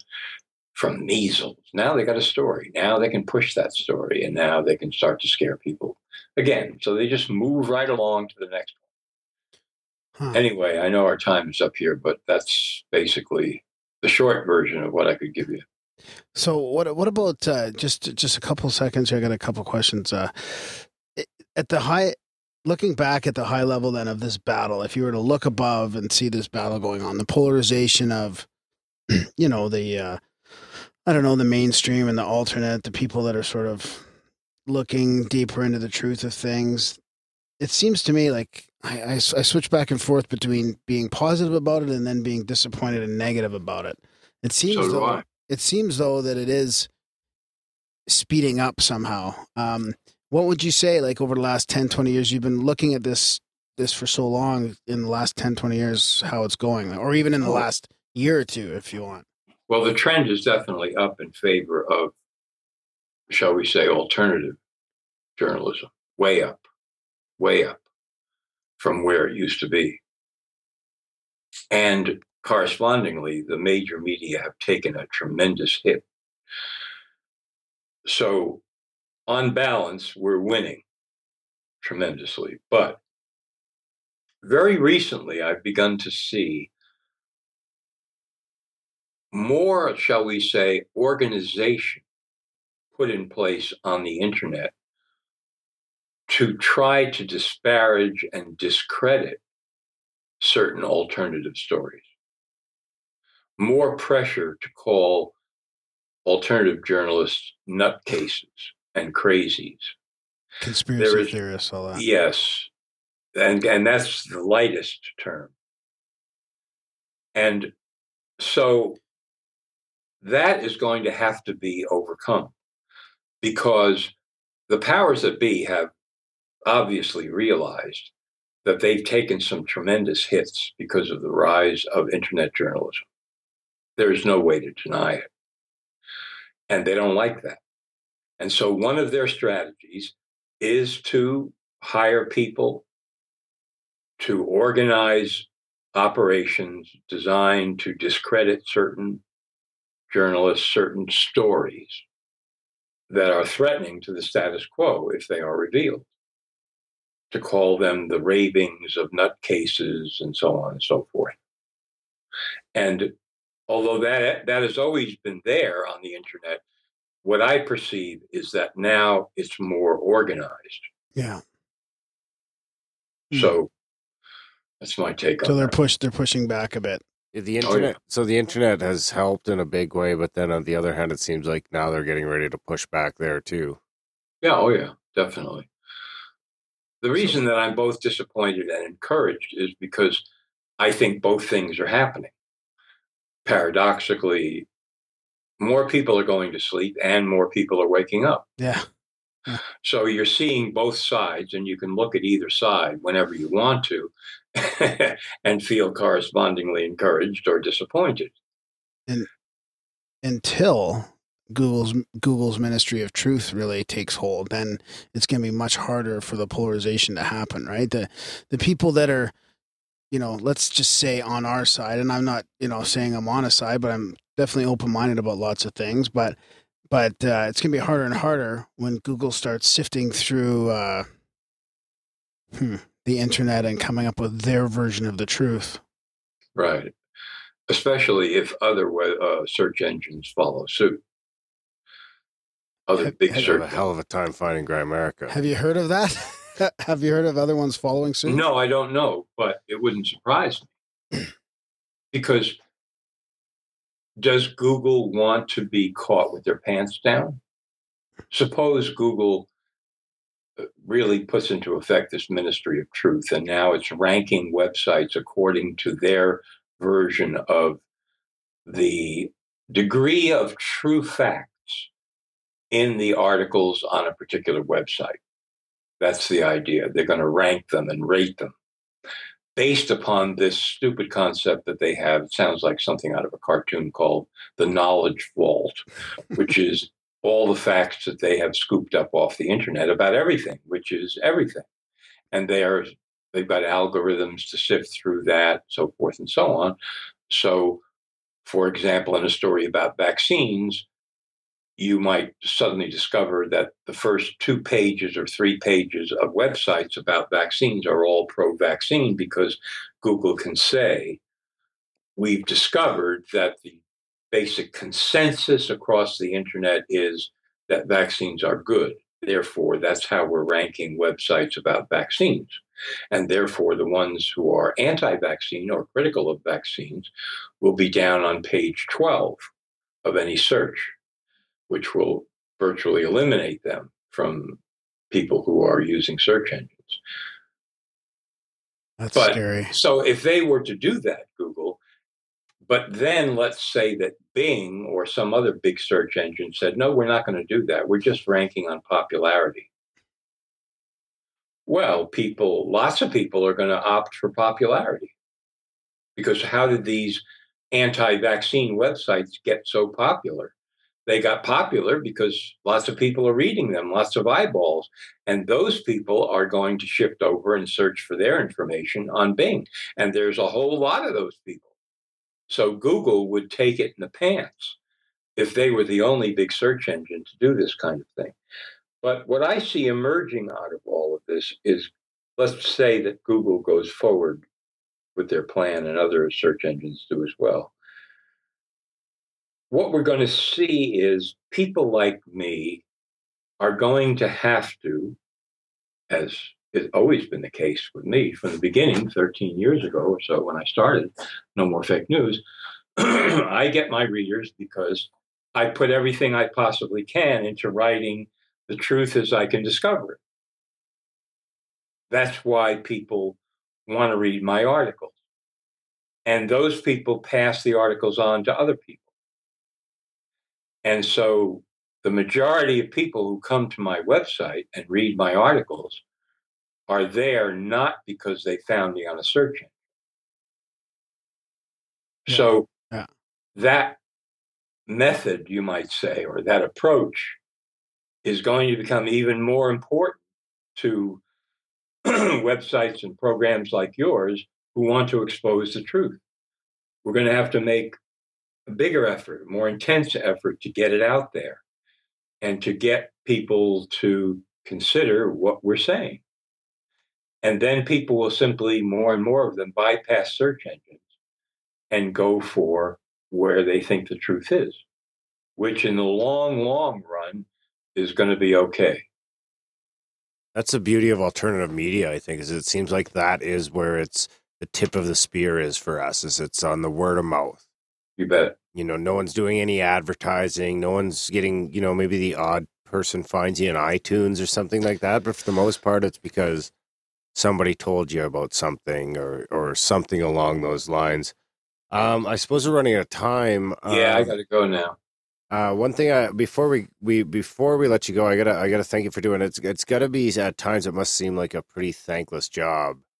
Like I'm curious to wonder, like, obviously you've got a ton of readers. Like what's the feedback like? Is it overwhelmingly good? Do you get a lot of, you know, debunkers and people like this going at you, or it's overwhelmingly good? Wow, and the debunkers, I just ignore. In fact, when I find the debunkers, I can recognize them when they keep trying to come back, and I just ignore them. So if I paid a lot of attention to that, I could find it. If I began to search the web meticulously, just to put myself into, you know, a deep depression, I suppose, or whatever, I could find all sorts of people who say that I'm way off the mark or crazy or I'm trying to destroy the world, whatever, you know. But I don't care. I didn't get into this for that reason. It's like it makes you stronger. It makes you stronger. At first you say, gee, I don't know. I don't like all this. And after a while you say, that's the way it goes, you know. Some people are just, they're going to do it no matter what. Rambling because knows that. they think they can, yeah. And I just keep going. That's it. Well, thanks a bunch for joining us here tonight, John. Before we let you go, where can our listeners track you down? Are you on the Twitter and the Facebook and all those fun places?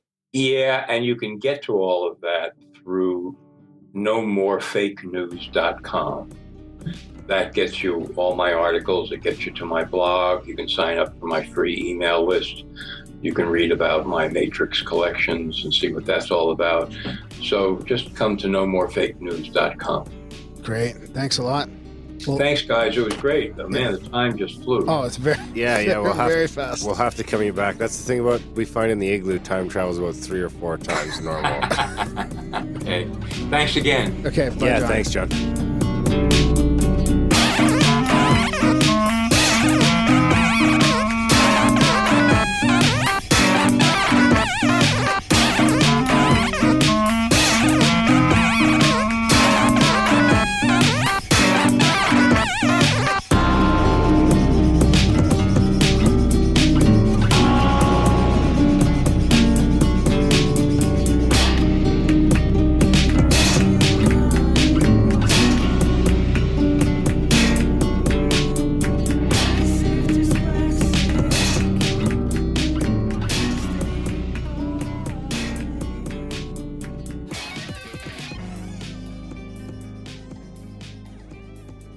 And welcome back to the Grimerica Show. That was our chat with Jon Rappaport of nomorefakenews.com. Yeah, that was a good one. We were trying to get John on the show for a while. Actually, I think it was a Twitter campaign. We had a bunch of people tweet him. Yeah, I've heard retweet or tweet at or favorite the tweet that we tweeted at, and it was enough to get noticed by his producer. Oh, that's cool. Oh, he has a producer? I guess so. Yeah, we had a producer. But we haven't seen him around in a while. Producer chair sits empty. So we have Red Pill Junkie here still with us. He's been here all night. And Darren, what'd you think about? You've been wanting to get into this vaccine thing for a while. Yeah, no, it was good. Yeah, no. Yeah, no. Did it blow you away a little bit that he went to that far of an extreme to say that, like, really most of these vaccines are not even needed? Like, they're not, like, basically we could just be healthy. That's kind of like without them? That's kind of where I was with it anyway. Oh, yeah. You know what I mean? That I kind of looked at. Like, I think there's a lot more to where we are today other than that, you know what I mean? Like hygiene and everything else. But did you guys read about this news about this new virus that is paralyzing children in California? Like a new, like, I don't know, version of polio? No, I haven't heard that. Well, maybe you should. What's your point? My point is that there's a lot of viruses, you know, in the world. Like, you know, maybe vaccines are not the demons that we some people are trying to make out of. maybe that's how we become the Greys. The Greys What? in the future? Through, Yeah, through vaccines? yeah. or To be over vaccinated. vaccinated. Yeah, but then again, the Greys are the ones who are with the UFOs and the craft that can traverse time and space. So And no maybe, genitals. It's hard to say. I know what you mean, Red, but it's hard to say what causes what, right? What comes first, right? We've got all these chemicals that were in our environment. We've got pollution everywhere. We've got shit going south, and we've got a lot of new diseases all the time because of our technology and because of what we're doing to our environment. So, Yeah. you know, like what came first, right? Do we have to make vaccines to cure the diseases that we're creating from technology and all our shit, or do we just have to live healthier and then not need vaccines? Like it seems to me like it's kind of a chicken or the egg thing or something. Either way, it should be a right to choose for everyone. And You there think shouldn't so? be- yeah. 100%. It's part of being free.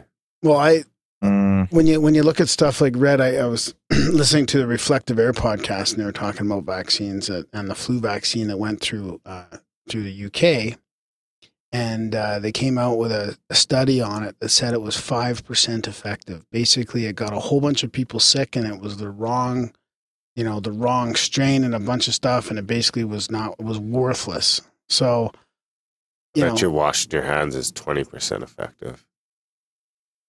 well, washing your hands is Throughout 4 the day or times as using effective as a flu vaccine in the UK. Maybe. So where do you draw the line, Rad, between the how do you know between the vaccines that are just out there fucking to keep propagating the financial profits of Merck and these vaccine makers, right? And what's really just beneficial and good? I honestly don't know. The problem is that if you make those kind of decisions, you're not just making them for yourself. If you are living within a community like, a city or a town or whatever, your decisions also impact people within your community. So if people decide to not vaccinate their children, that decision is also, indirectly impacting the people who are not making that decision for themselves. So it becomes incredibly complex and tricky. Because of the herd immunity? Yeah. But yeah, even if that is some kind of a catchphrase, whatever, humans are gregarious animals. Well, animals or beings, whatever you want to call it. So we live in a community. The things that we do ourselves impact the people surrounding us. So That's a slippery slope, buddy. well, it is, but so is our fates as being humans, you know? That is our fate. That is our choice. Why is it slippery, Darren? Well, because once you start saying, well, if that you got to make choices for the greater good, then I mean, it's not too long before before it goes from that choice to another choice to another choice. Yeah. And you're forced to take all this stuff.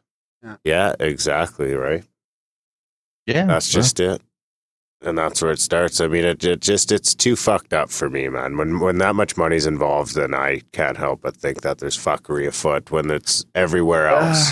Well, there's money place involved else. in anything, you know? I mean, there's always ways to profit everything, even tragedy, you know? So I don't know if that's a good enough way to gauge whether something should be considered. It's good enough for me. Well, okay. Yeah. It's we got to do a show on that, on the sort of money aspect of everything. I've done a few. Okay. Yeah, but Definitely. I want to get back into it more, like the zeitgeisty type thing, like, because money is really, once I opened up my mind to what was going on in the financial system and the zeitgeist type meme, it's hard to look at things the same way now. It's a mess, man. It's such a mess financially. Makes you wonder how we got here. I know, and how we're gonna get out of it, because it seems like it's just getting worse. Maybe we should It'll all fucking come tumbling down one day. And people have sent us feedback on like the Paul Hellyer one where we talked about the debt-based system that we're in, and he's got some solutions on, you know, countries creating their own low interest money, right? Not through the central banks. And we've had feedback on people saying that we should do more of that. Mm-hmm. Feedback every direction. I know. It's getting overwhelming. More grab, less grab. More granting, less granting. Everybody wants more grab. And more RPJ. Yeah. It's definitely going to become more interesting, you know? And definitely. Interesting in the Chinese sense of the word. Yeah. We do live in the most interesting times. I don't know. It's that's what everybody says. No, but this is it, man. Maybe. The world is connected like the collective internet consciousness that we are. It is interesting. Very. Yeah. It really feels like a crucible of sorts. Yeah. Yeah, I suppose hindsight's 2020. Mm-hmm. Yeah. So thanks for coming on again, Red. Yeah, thanks for listening. Thanks to John for coming on the show. Support the show, guys. Grimerica.ca/support. All the sorts of different options there to help us keep the lights on. Sign up for the newsletter, grimerica.ca/news. Spam the shit out of Graham at grimerica.com. Tell a friend and review the show. I think that's it. Yeah, that's about it. Thanks. Thanks for listening, guys. We will see you next week. When the bombs start falling down, I know just where we can be found.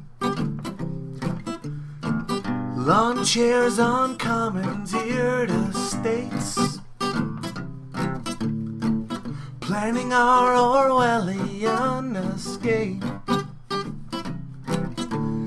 I know just where we can go, so follow me down these streets of gold while we sing, and we'll sing prayers to the suffering, and we'll sing curse to this mushroom cloud ring that brings us to the nuclear winter now. Further south to avoid this damn fallout. All is scarce, but our love as of late. One positive side effect of hate. But I know just where we can go, so follow me down these streets of gold while we sing. We'll sing prayers to the suffering, and we'll sing curse to this mushroom cloud ring that brings me to a final equation.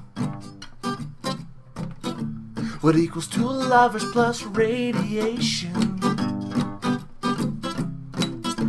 And I never wanted to be apart, and you never wanted us to be apart. So take my hand and follow me into the... I know just where we can go, so follow me down these streets of gold while we sing. We'll sing prayers to the suffering, and we'll sing curse to this mushroom cloud ring that brought us together.